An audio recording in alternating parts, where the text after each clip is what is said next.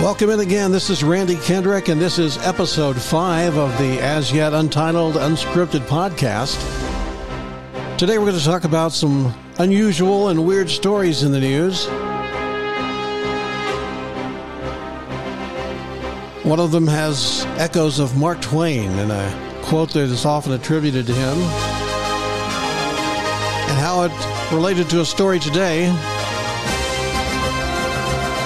And then we've got a couple of stories that indicate to me that you should never ignore a food craving. It could pay off handsomely for you. So let's get right into it, why don't we? So there's a quote that Mark Twain is said to have made that says something like this. It says that the rumors of my death are greatly exaggerated, or the reports of my death were greatly exaggerated, but the actual line is a little simpler than that. It was the last line of a paragraph of a report or an article that Twain wrote for a newspaper.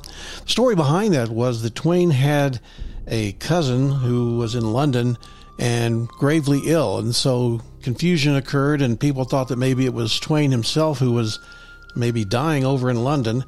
And so a reporter from the New York Journal contacted Twain to ask him about that, and asked if he were gravely ill or maybe even dead already. And I suppose if he were dead, he probably could not have responded to that query at all.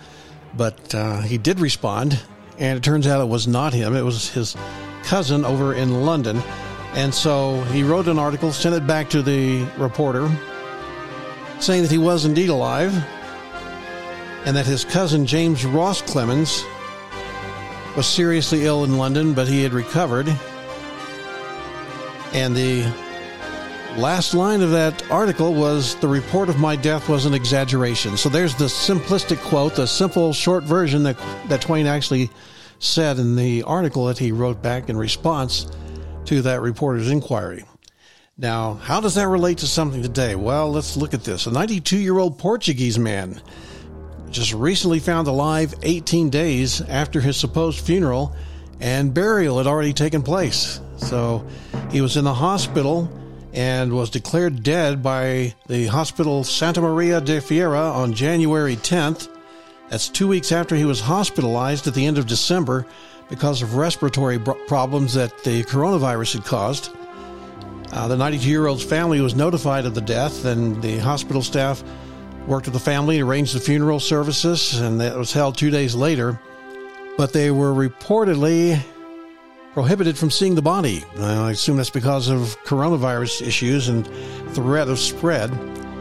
So the man's son, Aurelino Vieira, said they called his sister and notified her that her dad had passed away. But they still wouldn't let her see the body to identify it. But something seemed wrong to the family. And then last Saturday, they were informed by the hospital that the 92-year-old's death was an error. That's a good thing to find out, I guess, if you're the supposed decedent. And so they had actually buried another man's body due to this error in the hospital. So they had to sort that out. One family got bad news, and the Vieira family got good news that their 92-year-old father was still alive. So I guess during this pandemic, a lot of things can go wrong, but I know that the family says they're very happy and overjoyed about the fact that their dad was still alive, so good for them.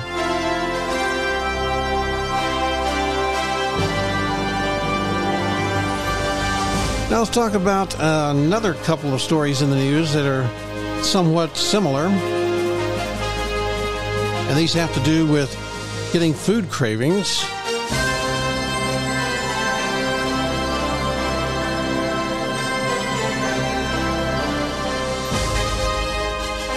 First one is a Virginia man who had a craving for a sub sandwich, wanted an Italian sub, and so he went into a Wawa store in Hampton to buy an Italian sub, And while he was waiting for the sandwich, he actually decided he's going to buy a Powerball ticket as well. So he went ahead and did that and earned him a $150,000 prize. Jody Harris of Hampton told lottery officials in Virginia that he stopped in, and while he was waiting on his sandwich to be made, he went ahead and bought a Powerball ticket, or multiple Powerball tickets, and found out later that that was a good thing he stopped for a sub. $150,000.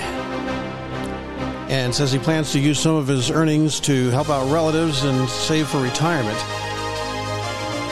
So that was a stroke of luck for him. And in a similar story, a South Carolina man had a craving for a candy bar. I feel you, buddy. Bringing him to the store where he stopped to buy the candy bar at Corner Mart in Landrum, South Carolina. And he decided to buy a scratch-off ticket, a $300,000 extra play scratch-off ticket from the South Carolina Education Lottery. And he went out and scratched the ticket and found out that he had won $300,000. That was the top prize.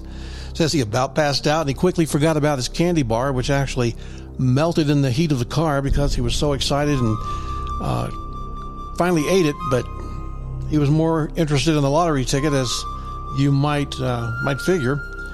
And then in other lottery news, there's a story of an Idaho man who had his sixth big win. He won $250,000 from a scratch-off lottery ticket, and that is his sixth large prize from a lottery game. Brian Moss of Meridian, Idaho. And it says he bought the ticket at the Extra Mile store in Meridian and was surprised to discover that he too was a top prize winner. Where's my luck for stuff like that? That's what I want to know. Of course, I guess you got to buy them to win them, and I don't spend money on lottery tickets, at least not very often. Maybe I should, but I know the odds, so yeah, there's that. And so that was kind of an interesting thing, and found that somewhat of interest. I thought maybe I'd share with you, and you might find it the same. And then the last thing today I'm going to leave you with is a story about crows. Now, it turns out that crows are very good at recognizing people's faces and have been found to remember people for a long time. And I don't know how they test the crows for this, but that's what the story says. And, of course, it says if you're nice to them or not, it may be a plus or a minus. But crows could tell us apart, and sadly, we have a whole lot of trouble telling crows apart. And so that's the weird news for today and for this podcast. I'll leave you with this, though, as a paradox. So what if Pinocchio said, "My nose will grow now"? What would happen? Would his nose grow or not? Would he be telling the truth or not? That's a conundrum for you, a paradox that has no explanation. Anyway, that's it for today. I'm Randy Kendrick again, and this is the Untitled Unscripted Podcast. And until next time, have a nice day.